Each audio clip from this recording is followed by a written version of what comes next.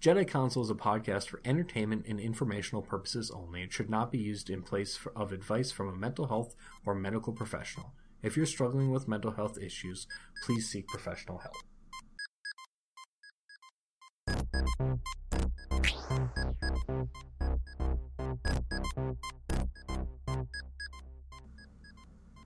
Hey folks, welcome back to the next episode of the Jedi Counsel podcast, where we like to explore mental health and your favorite fictional characters.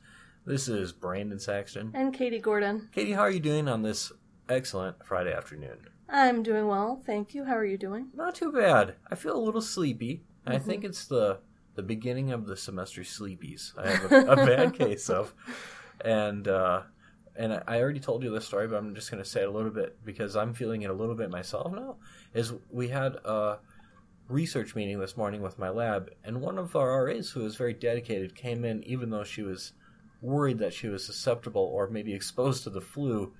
I'm starting to feel my own paranoia about the flu now. So I'm sure I'm okay. Maybe I should sit back then. We should not be talking into just one microphone. But public service announcement, if you have the flu, don't tough it out by going out and exposing other people to it, please. Yeah, that's what we asked. And it was her first lab meeting, and she said, I just didn't want to miss it. And I said, I love that enthusiasm. I like that you're bringing that to the table. But I hate the flu, and it's totally okay just to email us and say, I've got the flu. And that's just a good approach to life in general, I think so. Not just lab meetings, but all meetings. Yes. So today we are going to talk a little bit, or maybe a lot, about Rick and Morty. Katie, you're new to the Rick and Morty lifestyle. Yeah, I hadn't watched it. I mean, I kind of always had it on my list of things to watch because I know how much you liked it. But recently, it seemed like there had been an uptick in people tweeting at us and Facebook messaging or otherwise contacting us and letting us know that they would be interested in a Rick and Morty episode or two from Jedi Counsel. And so I definitely seemed like, since there were so many suggestions and it sounded like the content was really interesting, I committed to rapidly watching seasons 1 and 2. I didn't quite get all the way through them, but I watched most of them, and then, importantly, I kind of focused on the episodes in season 3 that people were particularly interested in, involving therapy session and other obvious psychological connections. Any overall impressions of the show so far? Yeah, I like it. I mean, it's definitely quirky and funny, and then it seems to have some serious things in there too, which we'll talk about. And so, I thought it was interesting that they kind of based it off, apparently, a little bit of Doc Brown and Marty from Back to the Future, although it's, obviously way more twisted. But I like Back to the Future, so even that context, it was kind of fun to watch them. I mean, Morty is pretty close to Marty, actually. Yeah. Obviously. And so yeah, I enjoyed it. I'll probably go back and watch some of the ones that since I was watching so quickly, I was often doing other things and couldn't fully engage. But I did fully pay attention to season 3 because that's what people seem to want us to talk about the most. And even I watched the therapy episode a couple times just to make sure that I didn't miss anything. So I'm looking forward to also kind of going back and catching the things that I missed the first time. What about you? Are you glad to be finally talking about Rick and Morty? Yeah, absolutely, I am. I really enjoy the show. I was introduced to it back in season 1 time. I think right at the end of when season 1 was completed, a friend of mine told me about it and said, you've got to watch the show Rick and Morty. And I kind of have some of the animated adult cartoons I think are okay, but they're kind of hit or miss for me. And just when I first saw Rick and Morty, I was like, this is not really going to be for me. I'm not going to like this. So I didn't watch it. And what this friend did is just played it when I was at their house and just said, no, we're going to just watch this. You're going to like it. And they were right. I did like it. So I watched season 1 and then I kept up with season 2 as that was on. And I have been mostly keeping up. I think I've seen every episode of season 3 now, but I might have missed one. Now that Adult Swim has sort of switched around their streaming policy a little bit, but I think I'm all caught up, if not mostly caught up on season 3. So, and I've watched the first 2 seasons 3 or 4 times each, probably. Okay, good, because there will be some gaps in my knowledge in terms of all of the specific nuances and specific behaviors related to each of the characters, so I'm hoping you can fill in some of those. Yeah, I can do my best. I'm sure there's probably a lot of stuff, too, because, like you kind of pointed out, this is a show that has a lot of little details, and it is really easy to miss some of that stuff. So I'm sure I'm definitely not a Rick and Morty expert by any means, but I have seen it a few times, so I'm willing to kind of provide my background knowledge to this, not an investigation. Discussion. That's what we're having. We're not investigating the show. No, I don't plan to do that.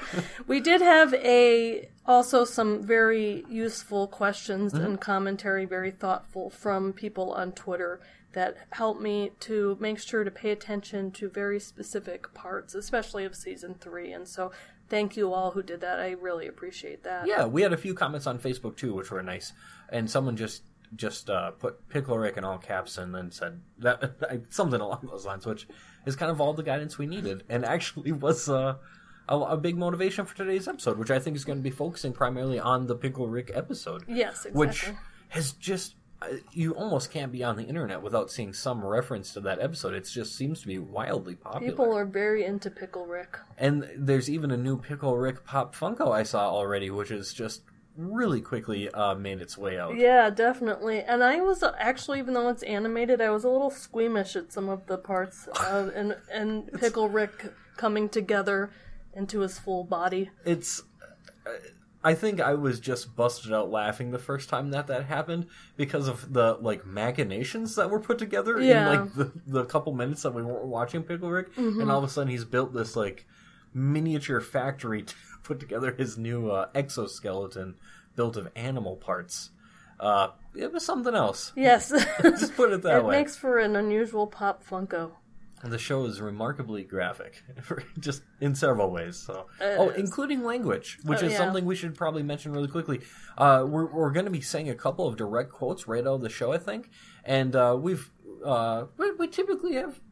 I don't know if we've ever really sworn on this show before, but we're just going to read the quotes right as is because it sounds a little weird to say. Yeah, a little here and there, but I think that we don't have the explicit rating because we usually don't. And yes. I had one friend specifically comment that she enjoyed that she could play it around her kids without worrying, but in this case, maybe don't play it around your kids if they're paying attention because we are going to quote the show, which has profanity in it, which is totally fine. Yeah, absolutely.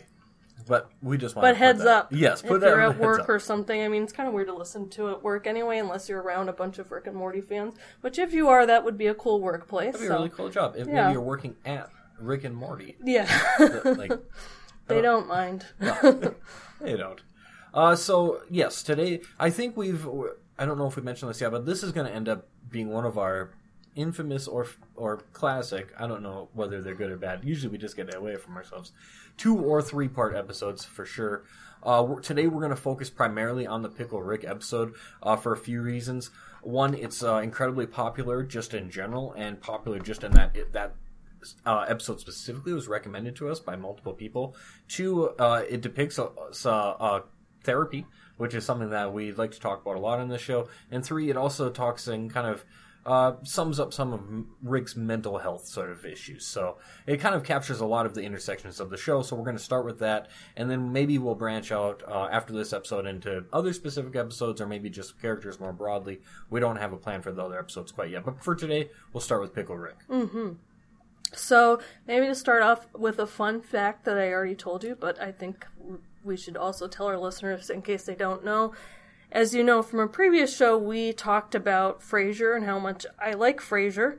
And Brendan has started watching Frasier, seems to enjoy it so far. So there may be a future Frasier episode. There's plenty of psychological, mental health stuff to talk about on that show. I would like that a lot, yeah. I've already gotten through Season 4 since our last podcast episode, probably. The first episode in Season 4 is one of my favorites when they're pretending because Daphne's former fiance comes back. That's one of the funniest episodes that I think that they have. I love that. I know we're getting onto a sidetrack, but I don't even mind. I love that. The Two Mrs. Cranes, it's called, if you're a Frasier fan. Yeah, that's pretty impressive. You've got the Frasier knowledge. I like that their father's just claims to be an astronaut when his story was perfectly acceptable the way it was. It's just so funny. And then that turns out to be the only person that he likes. Poor Clive. Yeah. Yeah, it's a fantastic episode. But anyway, so Kelsey Grammer plays Frasier, and fun fact, Spencer Grammer plays Summer on Rick and Morty, and she is Kelsey's daughter. It's pretty amazing. Yeah, it's pretty awesome. I like any show that has a direct link to Frasier, even though I'm a new Frasier fan. Is there a special name for Frasier fans? Kind of like... I'm sure there is. I just don't know what it is. Other than the Kevin Smith and podcast series, which is... there's a really fun podcast series called Frasier Files, but it's Philes. And so... people who love Frasier could be Frasier Files, but it's also fun because it sounds like it's a file of Frasier stuff. I haven't actually listened to that yet, but that's the only thing that I've heard. I did subscribe to Kevin Smith's Frasier podcast now too. So are they updating it? It didn't look like it's been done in a long time. Yeah, I don't think they had gotten very far, which is understandable. Yeah. They both do a bunch of podcasts. Yeah, absolutely. But I do want to listen to the ones that they have. Yeah, Talk Salad and. Scrambled eggs. Yes, that's exactly what it's called. Anyway, it's super fun. They get off topic a lot, like we are now. So anyway, we've made you wait long enough for Pickle Rick, so we can talk about it. But that is a fun fact that you do get some of that comedic genius that is classic of the Grammer family through Summer. So maybe just setting the stage for the episode. Basically, they have to go to family therapy. It's explained because the mom, Beth, says that the school has ordered therapy because Summer was puffing pottery glaze to get high, I assume, and Morty wet his desk at school. And so the school ordered it, that they had to go. But Rick was supposed to go with them, and how did he avoid that? Well, yeah, right as Morty is getting ready... I'm sorry, I'm going to be chuckling a lot while I try to tell the story, but... because it's just so outrageous. Right as Morty's getting ready to go, he hears his uncle or Grandpa Rick say, Morty, come here. So he goes out into the garage. He doesn't see Ricky, but he sees a pickle on the workbench, and the pickle rolls over, and it is Rick. Rick has turned himself into a pickle just because he can. Yes, that's the reason. That's right. He likes to prove that he can kind of do what he wants, where he wants, whenever he wants. Right? That's his thing. Right, and to hear Rick tell it, he didn't do it to avoid the therapy session. He just did it. Mm-hmm.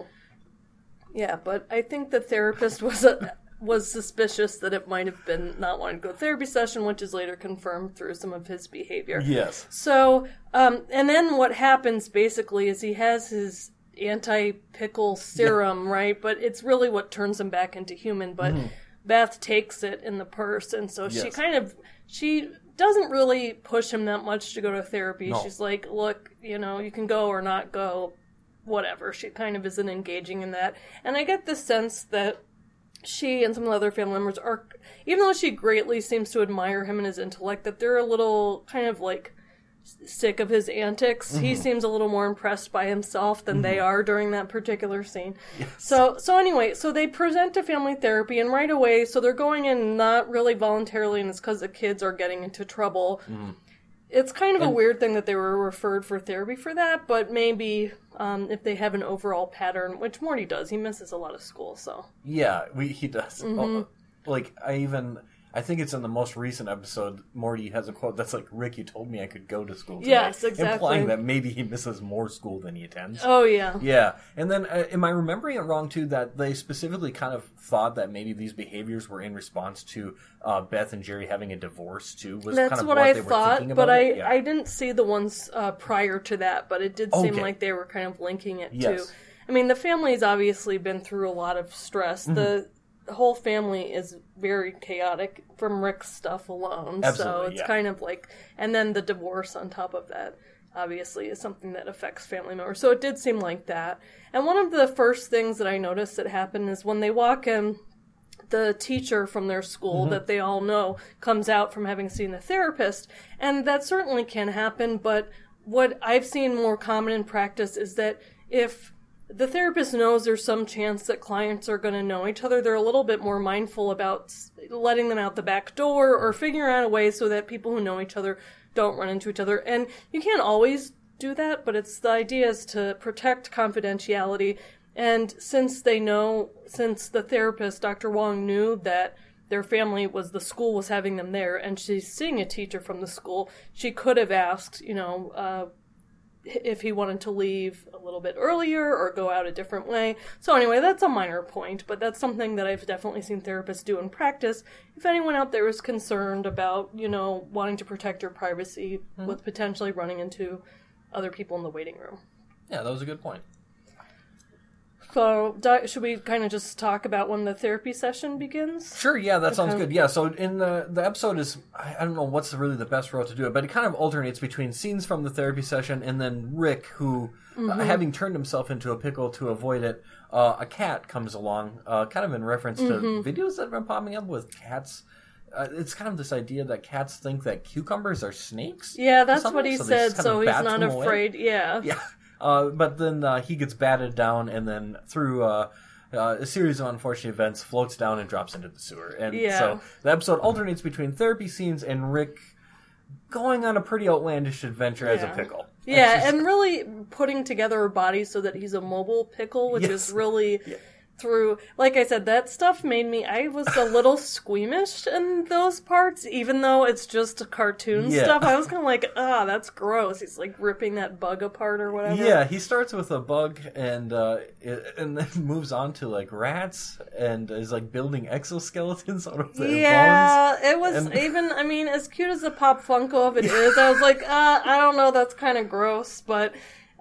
again, that might be me. I am a little squeamish, so I was like, let's get back to the therapy parts, please. Yeah, and that might have more relevance to the sort of mental health. I don't know how much we really have to say about the adventure of Rick. No, it's worth watching. I don't think describing it quite gives you the visual of the absurdity of it all. Especially at one point, because he like sort of builds like it's almost reminiscent of like Darth Vader, where he sort of has like a machine like lowering things up. Yes. He's built like a mini factory. Yeah, it's pretty remarkable. It's the whole process, and not to mention the creativity to write a story like that. It's just quite it's definitely brilliant. So Dan Harmon is the and doesn't someone work with him on it? Justin Roiland, okay. I think. Which did they both work on Community? I don't know. I know Dan Harmon did, but I'm not sure if there's one Community reference in Rick and Morty too. Oh, there is. Yeah, there's a TV screen at once when it just shows the people. Oh, that's fun. Yeah. That's cool. I really like that show. It's fun. Good too. So anyway, just kind of to sum it up, or suffice it to say, we'll probably talk a little less about the Pickle Rick adventure and a little more about the therapy side, but it's worth seeing both sides of the episode. Exactly. And so the Dr. Wong kind of says, starting off, even though the presenting concern supposedly is about the basically getting high off of glaze in art class and urinating during history class or something like that, Dr. Wong starts off, does Grandpa turn himself into a pickle a lot? And so that's not a typical therapist question. Oh, jeez. But I have to say, it would be... So, like, usually there's a standard way you start off. Like, these are the limits of confidentiality. If you're at risk of hurting yourself or others, and whatever. Or introducing yourself. Hi, I'm Katie, and this is my background. She kind of... And then sets an agenda, right? So the therapist could rigidly say, no, we're going to stick to this thing about you inhaling paint or whatever it is. But it would be... absurd, speaking of absurdity, to ignore the fact that Grandpa turns into a pickle. And so I'm with the therapist here. I think that really has to it makes sense to redirect it and not talk about the surface level problems, which I am guessing that's what the therapist is thinking, is that maybe some of the other stuff is symptomatic of the bigger problem, which is they all live with this guy who turns himself into a pickle recently. Maybe we should explore that. And so Beth responds, what kind of question is that? And Dr. Wong says, not the kind that's trying to hurt you in any way, or something to that effect. And so it's interesting because it's a recognition of some of the defensiveness. I mean, Beth isn't there just because she totally wanted to be there. It sounds like she had to be there. But the therapist isn't taking any time to kind of reduce defensiveness or ease into it. She just goes directly to the issue, which is a style of some therapists. My guess, on pure speculation, is that a lot of therapists, if someone's involuntarily there, kind of depending on the timeline that you have, I mean, it's not completely involuntary, but she's not there because she wanted to be there.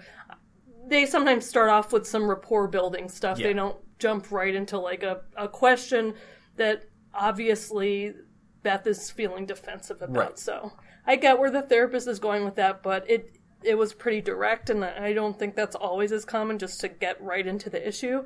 Although the kids did seem to like that it was getting right into that issue. Yeah, they seem a lot less, I don't know if this is exactly the right word, but Beth is a little more defensive about Rick. And I wonder if some of that stems from, and I'm diving into some stuff maybe before the show, but Rick leaves Beth's life for a long time. In the beginning of the show is kind of when he comes back. And I wonder if some of that is because she wants to kind of protect him and doesn't want to be overly critical of him again and doesn't really want to push him away again. Yeah, she does seem to be really motivated to kind of almost be in denial of some of the negative effects or the extent. I mean, she recognizes some of it, but the extent of it, because some people would just say, you got to get out of my family is my priority, and you are taking my kid out of school. You are behaving erratically and doing all this stuff, but she seems pretty invested in not doing that to the point where it interferes with her family and her marriage. She says straight out that her dad is a genius and he's eccentric, and the therapist noticed you clearly admire him and his intellect quite a bit. And so it's, what you're seeing here is a strong motivation of kind of defending a parent.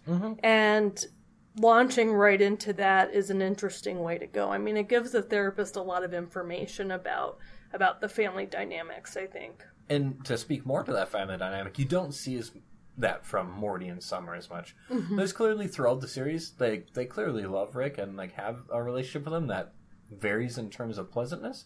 But I think they're much more acutely aware of the overall negative impact that a lot of Rick's behaviors has had on many, many people in many universes. Yeah, I think that's true, and you can definitely see kind of in season 1, Morty goes along with a lot of stuff, and he still goes along with it, but he seems more bitter and resentful in the newer episodes at just how mean Rick is and kind of cruel to him later when they do the Vindicators episode. I mean, Morty seems particularly hurt because Rick is kind of nicer to that one, sidekick superhero kid who has no relation to than he is to his own grandson. And so he seems like he starts to lose a little bit of his patience with it, or at least they both seem interested in maybe exploring that, into the reality of it. So, then Dr. Wong says, I have to point this out since we're scientists. You all like science, and I guess she's trying to build on the rapport there, and says, let's do an experiment. And then what she does is not an experiment, which I know is nitpicky, but she says, basically, let's take a poll about what was in the syringe and ask them. And so that is a survey. That is not an experiment. And I just wanted to point that out. And in an experiment, you actually have to manipulate something. So you have to have, for example, an experiment would be something like if she had Summer and Morty in 2 separate situations, and one of them has one condition and the other has one. So maybe they are in separate situations, and she says to Morty something like, tell me about Rick. And then to Summer she says, tell me what bothers you most. And she sees the experiment is specifically naming Rick. Does that bring up more anger about Rick versus indirectly asking the question or something like that? I'm just completely making this up. But that involves manipulation and comparison, whereas just asking a survey about stuff, that's not an experiment. It's not manipulating thing. And in psychology, when you have things that it's not ethical to manipulate, for example, if you're studying depression, you can't make people depressed and make another group not depressed and study them. So often what you'll do are naturalistic studies where you're asking people questions about depression and risk factors, or you're doing a study over time where you measure some depression at year 1 and depression at year 2, but you're not changing things. It's not an experiment. It's a study. Whereas the experiment would be more like, it is ethical to reduce depression. If you have a group of people and you randomly assign them to get medication treatment or therapy alone, and then you compare to see which more successfully reduces depression. So the idea with it is that you are actually manipulating something to make it an experiment, or changing something to study whether that one variable is attributed to the cause. So anyway, that's a very minor point in the show, and I'm not trying to be picky as a show person, just a good time to kind of talk about the difference between looking at things like an experiment can sometimes tell you about causation, whereas a survey or a naturalistic study can tell you more about correlation. So anyway, that's a side thing. So anyway, she says that, and then the mom tries to change it, or Beth tries to change the subject from the pickle, and is like, that's not why we're here. And Dr. Wong says, no, it represents the heart of the problem. And then you pulled up the quote of kind of how she goes on to further explain that. Yeah, so the quote, I pulled up the quote that's kind of at the end when she's talking to Rick. Oh, yes, I that's see. the one that I pulled up. I'm sorry, okay. it wasn't clear, because she gives a pretty big monologue at the end, kind of talking to Rick, and kind of sums him up, I think, in a lot of ways. So I can read that now, or we can hold off on it just for a bit. Maybe for sequential reasons, we should hold off. So I'll give the basic gist of what she says. Basically, she's not, and it's consistent with what I was saying before, is that what the pickle represents is the heart of the problem, that Beth and Rick have a very specific dynamic. It's not one that rewards emotion or vulnerability. It punishes those things. She thinks that the therapist thinks that it affected their marriage and led to divorce and resulted in a tendency for the kids to misdirect their feelings. So this is interesting in a lot of ways, because as far as I know, I don't know what prior information Dr. Wong has about the family.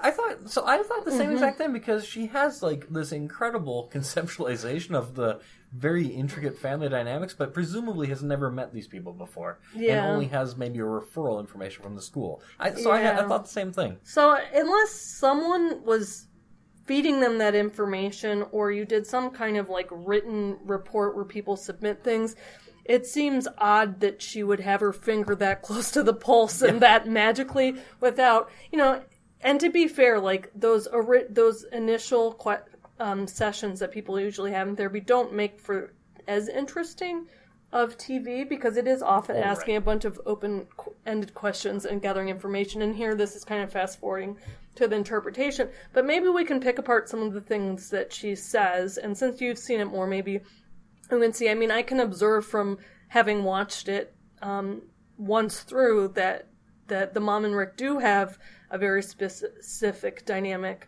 What do you think about that part about it rewards emotion? That it's not one that rewards emotion or vulnerability, but rather it punishes those things. Do you think that's kind of a theme throughout their family dynamics? Specifically for Rick and Beth, I don't know. I mean, in a lot of ways, I think Beth is like the person who Rick is nicest to in a lot of ways. Even like I'm thinking back to like the first episode when she makes pancakes, and he's makes some nice comment about how great those pancakes were, and her mom would have been proud and stuff like that.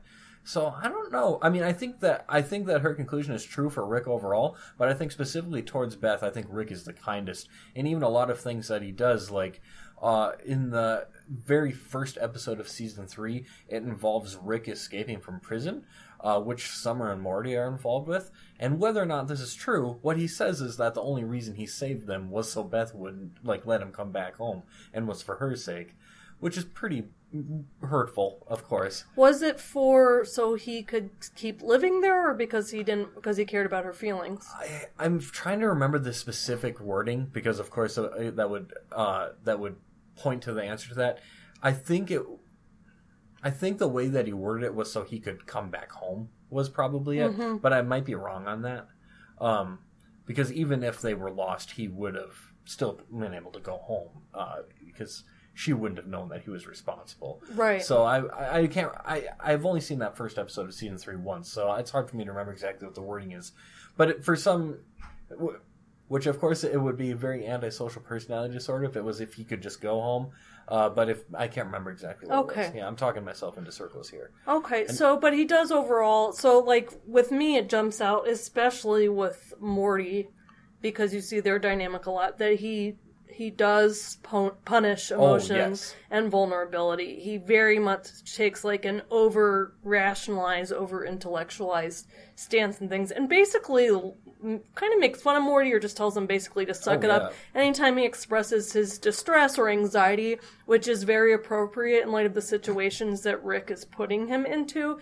And so I feel like that is true, and it's interesting to think of that, Beth's role in like observing the dynamic that Rick and Morty have, and being okay with that continuing, despite the fact that it does affect Morty and how he views himself and the world. And I think Rick hides some of that from Beth a little bit, too, because there's, like, you might remember a couple of times where Rick kind of threatens Morty, but in the garage, sort of away from the family kind of things. So it makes me wonder kind of, I wish we could see exactly from her perspective what she sees. But I think you're exactly right. Definitely with Morty, emotion isn't the way to go with that dynamic. No, it seems like Rick views himself as superior because he is so intelligent, and that Beth admires him for that, and they all kind of admire him for that. Yes. But at the same time, it is the other emotions that are involved, he kind of views those as more useless, I guess. It reminds me, I guess, a little bit of Dr. House or something like that. Yeah. You know, and they obviously, when we get to particular diagnostic criteria, they exhibit some similar behavioral manifestations that are overlapping the two of them, right? It's the kind of the scientist or the physician who's also thinking like a scientist who it really values the puzzle of figuring things out and the adventure and being able to do whatever you want, but not so much people's feelings in that. So anyway, what about the part about infecting the marriage and leading to divorce? What do you think about that aspect of it? So, I definitely think that's true. I don't think that Beth and Jerry had a very healthy relationship to begin with. There was some dynamics there that were a little unhealthy. But I think that Rick coming into the picture definitely didn't help with that. And Rick, I think, was directly responsible for the divorce when it happened, because he sort of manipulated things after he escapes from prison from the end of Season 2 in the first episode of Season 3, and directly tells Morty, like, your dad crossed me, so I had to get him out of here. So as much as I think that there was some unhealthy dynamics between Beth and Jerry, I think Rick was definitely directly responsible for the divorce. Okay, so she's right on. Again, I don't know how Dr. Wong could have figured it out that quickly unless she secretly interviewed Jerry or something like that. And then what do you think about the last piece, which is that all of this results in a tendency for kids to misdirect their feelings and kind of in these alternative unhealthy ways? I think that's probably definitely true for Morty. Yeah. We see less of it with Summer. She's become more of a main character now and goes on some of the adventures, but not as many as Morty does. But yeah, you definitely see more of that with Morty, I think. Yeah. And Summer, I thought, when in a follow-up episode to this, we can maybe talk about it, but I thought it was an interesting episode in Season 3. I think it was episode 5, where Summer's boyfriend breaks up with her and she has some body image issues. And so I thought that was cool that she had more of a central place in that episode and the issues that were discussed around that. But anyway, returning to this. So therapist lays out all this stuff that sounds like it has some validity to it. Maybe not perfect, but pretty good. And how does Beth respond?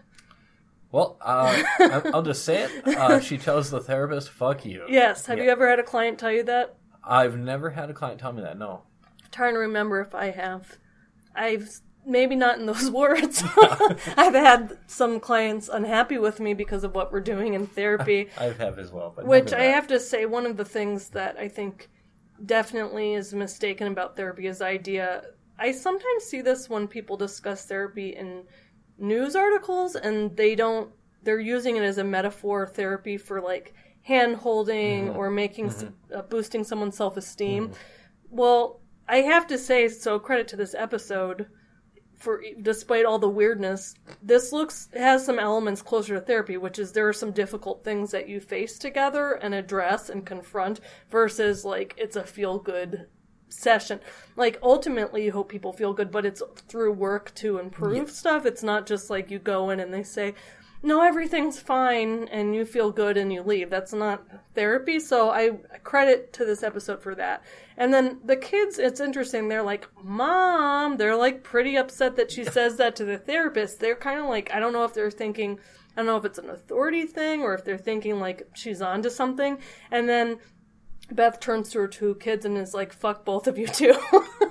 That's a little brutal in that episode. And it's like, I think part of that, so not to blame Dr. Wong, but maybe jumping into all that information without doing an assessment and just throwing it out there, that is a lot to unload on someone in front of her kids. So I'm not too surprised it evoked a little defensiveness.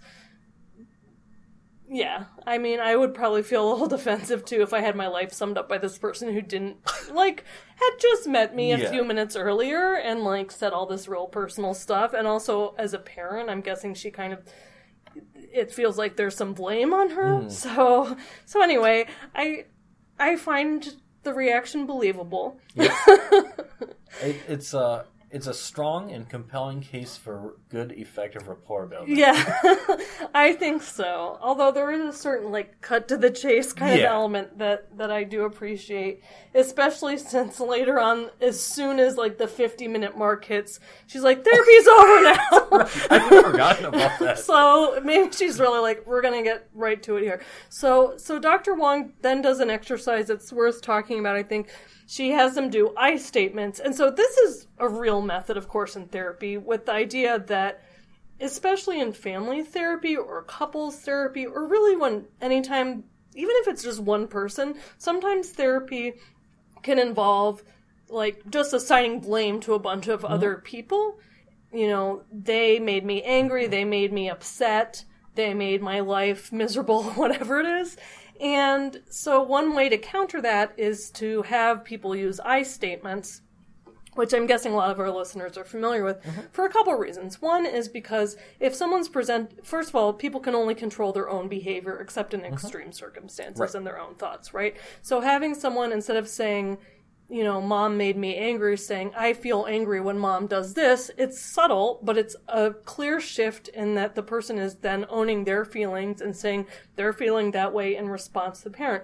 It usually serves to reduce the defenses of mom, because it's saying, I am angry when you do this. So it's slightly less blaming. It's owning the feelings, but saying what it's connected with. So it can do that. Secondly, it sends the message to the person saying it, kind of I have some influence over how I respond to things. I'm not just, in a way, completely vulnerable to whatever happens, right? Because, so for example, the mom saying, fuck both of you two to the kids, right? So, kids could respond in a variety of ways. They could feel hurt, embarrassed, mortified. They could think it's funny. It kind of depends on how they interpret it. If they interpret it as, well, mom is humiliating our family because she's acting like an idiot in front of this professional, then I might feel embarrassed. However, if I see that and I think, yeah, that's awesome, mom is sticking it to the system and I don't like authority, then I might admire it. So it kind of shows that the person, within their own interpretations, has some effect on their response. But in this case, I actually think she's really doing it to reduce defensiveness and to have them express themselves. So it's kind of interesting the stuff they say. Summer says something like, I am a, paint huffer, or something which isn't funny. I mean, that caused a lot of brain damage. But what's funny is that she says that, and I want to be left alone without having it linked to other deeper problems or whatever it is. So they kind of go around saying that, and I have to say that felt like a good aspect of family therapy. The weird thing is they kind of seem like they're talking in parallel rather than to each other. So I don't know, maybe her purpose was just try to get them to explain how they view themselves in this case, and so maybe that was it. But anyway. That's something that we did a lot of back when I worked in the domestic violence program, too, with working on I statements and trying to own up to the responsibility that you have for your actions and behaviors as well. So, yeah, it rung true for me as well and kind of made me think of that, too. Yeah, that makes a lot of sense in those situations because, at least in my experience working with people who have anger problems, that they do often view their physical anger expression as the inevitable outcome of being wronged by the other person rather than taking responsibility for their behavior, right? So they have a choice. If someone did something, their partner, I don't know, cheated on them or something, yeah, they have the right to be upset. Right. Of course, they can feel however they want, but rather than owning, and then I chose to react physically or something like that, which is completely a problem, and why the people you were seeing them for that. Absolutely. They're instead putting, like, they had no control over themselves, but this person did something and they had the inevitable response. And so I statements seem to be really important for anger stuff, but also, as I mentioned, for couples therapy, because a lot of times it can just get into back and forth about what the other person did wrong, and it doesn't go anywhere because the therapist isn't really supposed to be a referee or supposed to be make like a judicial verdict or something like that. And so it's more about finding ways to communicate that are addressing the problems rather than figuring out who's right and who's wrong.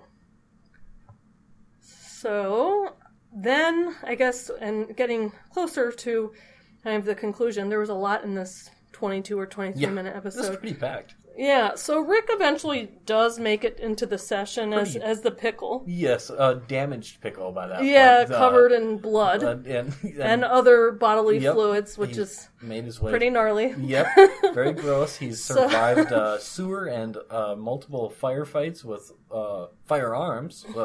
A lot happened with Rick. Yes. Why do you think he decided to go to the session? Oh, that's a great question. I hadn't thought about that.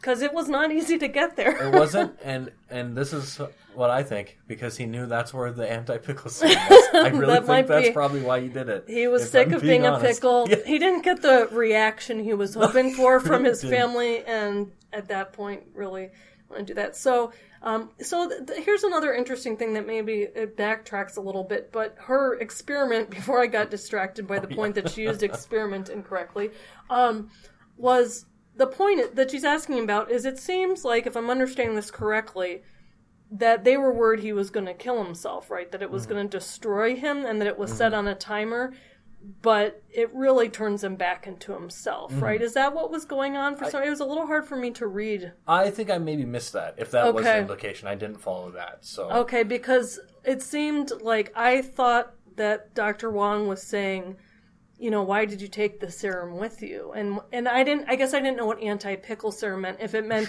that it turned him back into a human, or if it meant that it destroyed the pickle. Because Morty recognizes when they're leaving that, like, there's some timer set, so the syringe is going to go into Rick. And so I didn't really get what that was. And Dr. Wong was like, what's in the syringe? Like, that's, you know, that was what the survey was about, or whatever the two was doing. Yeah, I guess there was a little bit more there that I didn't really consider or unpack, because that was kind of a main part of it, because Dr. Wong kind of confronts them about what was in there, and then Beth won't say it. She tells Dr. Wong to say what it was. So yeah, so I didn't know that. Right, is there a history of Rick having suicidal ideation? There actually is. I can remember one specific example, and I'm having a hard time remembering which episode that it was. At the end of it was one of the post-credit scenes.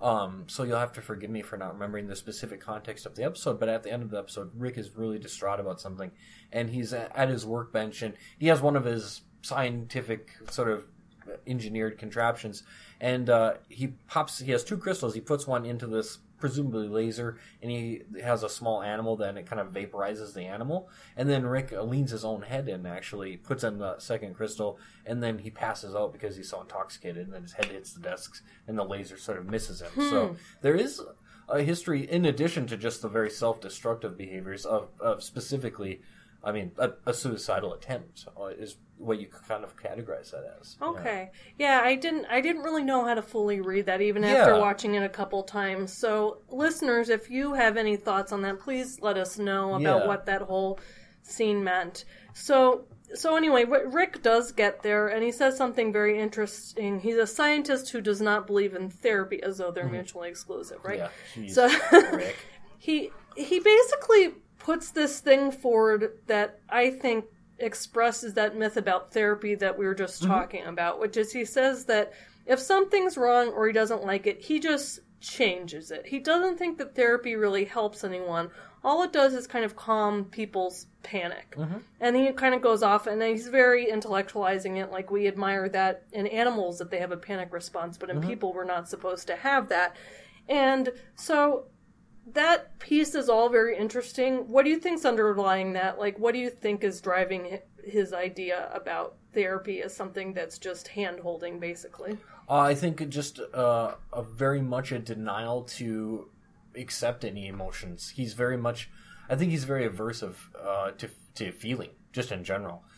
So I think that thinking about therapy or even engaging in the process is going to bring up a couple of things for Rick. First, that I think he is in a lot of pain, and I think that's expressed subtly throughout the episode, or the series, I mean.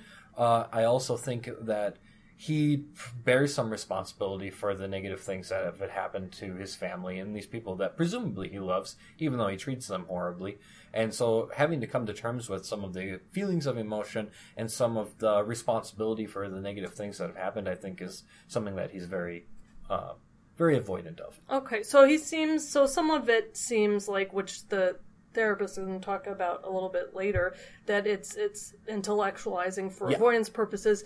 But I also wondered if there's some element of it that is reflective of some of his narcissism, that he doesn't think that a therapist can tell him anything he doesn't already know. That there's, and Dr. Wong says, like, you're belittling my profession. And so it does seem like he is expressing himself as someone who, I've got it all figured out. If there's a problem, then I just go do it. And also, I'm not as dumb as the other people who think therapy is really helping them, and it really just calms them down. I'm a little bit better than that. Yeah. So definitely a lot of negative prognostic indicators for treatment there, right? And so then let's talk about Dr. Wong's response. Yeah, that sounds good. I'll just go ahead and read it and we can pull it apart. That sounds great. Okay, so, and this will be my last swear word for the episode. So, this is my last warning. Okay. Last money in the swear jar for this episode. Yeah. All right. Rick, the only connection between your unquestionable intelligence and the sickness destroying your family is that everyone in your family, you included, uses intelligence to justify sickness. You seem to alternate between viewing your own mind as an unstoppable force and as an inescapable curse. And I think it's because I think it's because the only truly unapproachable concept for you is that it's that your mind is within your control. You chose to come here, you chose to talk, to belittle my vocation, just as you chose to become a pickle. You're the master of your own universe, and yet you're dripping with rat blood and feces. Your enormous mind literally vegetating by your own hand. I have no doubt that you would be bored senseless by therapy, the same way that I'm bored when I brush my teeth and wipe my ass. Because the thing about repairing, maintaining, and cleaning is it's not an adventure.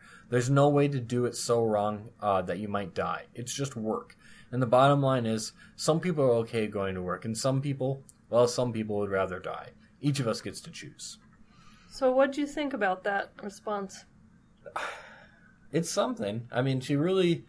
Well, it's a kind of another classic Dr. Wong example of really summing someone up without a lot of knowledge of them. But, yeah, I think she sums it up pretty well. Rick doesn't want to be bored, and he doesn't want to do the work, and therapy and relationships and positive self-change is work. Right, and I think she does... so on one hand, I kind of internally was cheering because I'm like, thank you for talking about that. Is a lot how therapy is. Like brushing your teeth. Now it's harder than that, but I thought that was a good example of that. It's not fun all the time or something like that, but it's work and people do it because they want to have good dental hygiene. And I think for mental health, of course, it involves the much more work and deeper emotional investment and all of that stuff. But I thought that was a pretty good summary of what therapy is like versus some of the other representations that we've seen, which is the therapist just has, some magical insight, although she does have the magical insight, and that the insight fixes them. And she's not saying she has the insight, but she doesn't expect, okay, now everything's going to change. No, it's still going to require work, so that's good. And it definitely counters the idea that therapists just sit there and tell you what you want to hear so that you feel good and leave, or that you just vent. She is putting her finger on the pulse of the dynamics of the family and saying, this is what's going on, with some suggestion that if they acknowledge that, then they can get to work on it. Yeah, she's going straight to the point rather than presenting it in a way, especially with his personality, I don't know. I could see a couple things. So he seems pretty anti-authority, and he's already belittled her. So on one hand, maybe it doesn't matter how she says it, but maybe, I think another approach might be to appeal to his authority, on himself. You know yourself best, but this is what I am seeing. But again, I don't know anyway, but she's kind of in a way validating what he's saying, which is, you're right, you wouldn't like therapy, but she says, but that's because you aren't willing to do, it's on you that you wouldn't like it. It's not because my whole profession is stupid. It's because you're not interested in it. And so I thought that was pretty interesting. And then the other thing that I think is fantastic that she pointed out is, and it felt almost like a Goodwill Hunting moment of when Sean is kind of talking to Will about what he sees about him and how's that working for you, for a Dr. Phil kind of statement. Basically, that's great. You're completely in control of yourself. You do whatever you want. You go on these adventures, but you're covered in rat blood and feces. So, like, how's that working out for you, kind of thing. So I thought that was really well done and a lot said in a short amount of time. But Susan Sarandon plays Dr. Wong, I think, which I thought she was very good as that. So anyway, all of that kind of sums up, and ultimately they get back into the car. The kids seem real interested in going back, which is meaningful, but unfortunately Mom and Rick don't seem like that, and they decide to go get drunk instead, which I think is reflective of some of the problems that the therapist is saying. But she, like we said before, she does abruptly end like when the time is up, which I thought was funny that they added that in. I thought that was really good too. She just says all this stuff and she's like, well, time's up, hopefully you'll come back, basically, kind of thing. Kind of ushers them out. And the kids seem pretty hopeful about it, but unfortunately without, they don't have that much control about whether they go back or not. It's going to kind of rely on Beth and Rick. So definitely a super interesting episode, and I'm really glad that people suggested it. I think that Dr. Wong gets into the specific family dynamics and some of the personality. She doesn't talk a lot about diagnoses, which I think is appropriate in light of the fact that she doesn't do a lot of thorough evaluations. But I know you and I had noticed some symptoms that might fit particular patterns of diagnoses, and it might be worth exploring that in the next episode. That's what I'm thinking, too. I think we're just past the 50-minute mark. Okay. Yeah, we are. We're at 51 minutes today already. So, in sum, just to give the listeners a little bit of a preview, there's clearly some substance dependence, some alcohol dependence going on.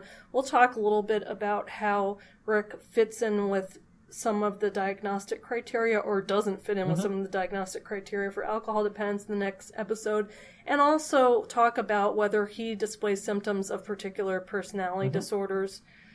Antisocial personality disorder is a possibility, but we don't know for sure. We'll go into that. As usual, we're exploring fictional characters, but we'll look at the symptoms and talk about whether there seems to be a fit there. In addition, there are some other great episodes from this season that we can dig into, so please continue to send us questions.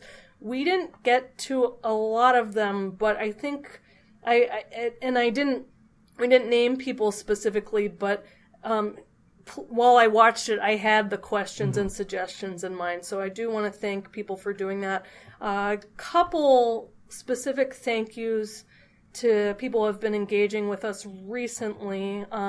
Unless you want to do your pearl of wisdom. I'm going to save it. No, I'm going to save it for the end. Yeah, I don't like to do multi-part pearls. So. Okay, sounds good. So I want to thank Lauren. Well, we'll use the first names of some of the people on Twitter who have sent us suggestions or questions. She's suggested Rick and Morty multiple times. Yeah, and really talking about specific episodes and what we might look into, which I appreciate.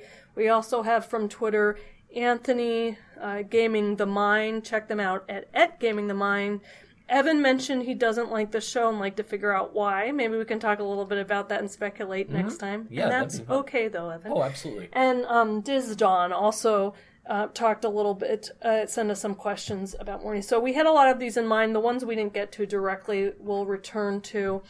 And aside from Rick and Morty, I'm sure we missed some people. So fortunately with the multi-episode we can return to them. I also want to thank Clarissa, aside from Rick and Morty, who is someone on Twitter who's just been sending us feedback on specific episodes and the overall series, and I've really appreciated her input. So thank you, Clarissa, for listening and for your kind words.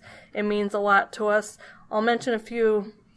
So Kelly, Melissa, Sarah, Kelsey, and Emily also gave us some suggestions for Rick and Morty, so I jumped back and forth a little bit. And I just want to thank all of you, because this is really fun when we get to interact with people and have specific questions that we know you're interested and listening to. And a lot of this episode, maybe more so than any other, was motivated by people saying we have interest in this. And so please feel free to keep suggesting things to us, and we will try to get to as much as possible. I would say that hands down this is the most recommended show that we have. Yeah, I think that's true. Yeah. I think that people love the show and are really excited about some of the psychological elements of it. So thank you all very much. Absolutely. Keep that stuff coming.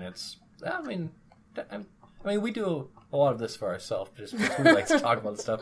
But also talking with the fans and the listeners. I don't want to say that we have fans. That seems a little...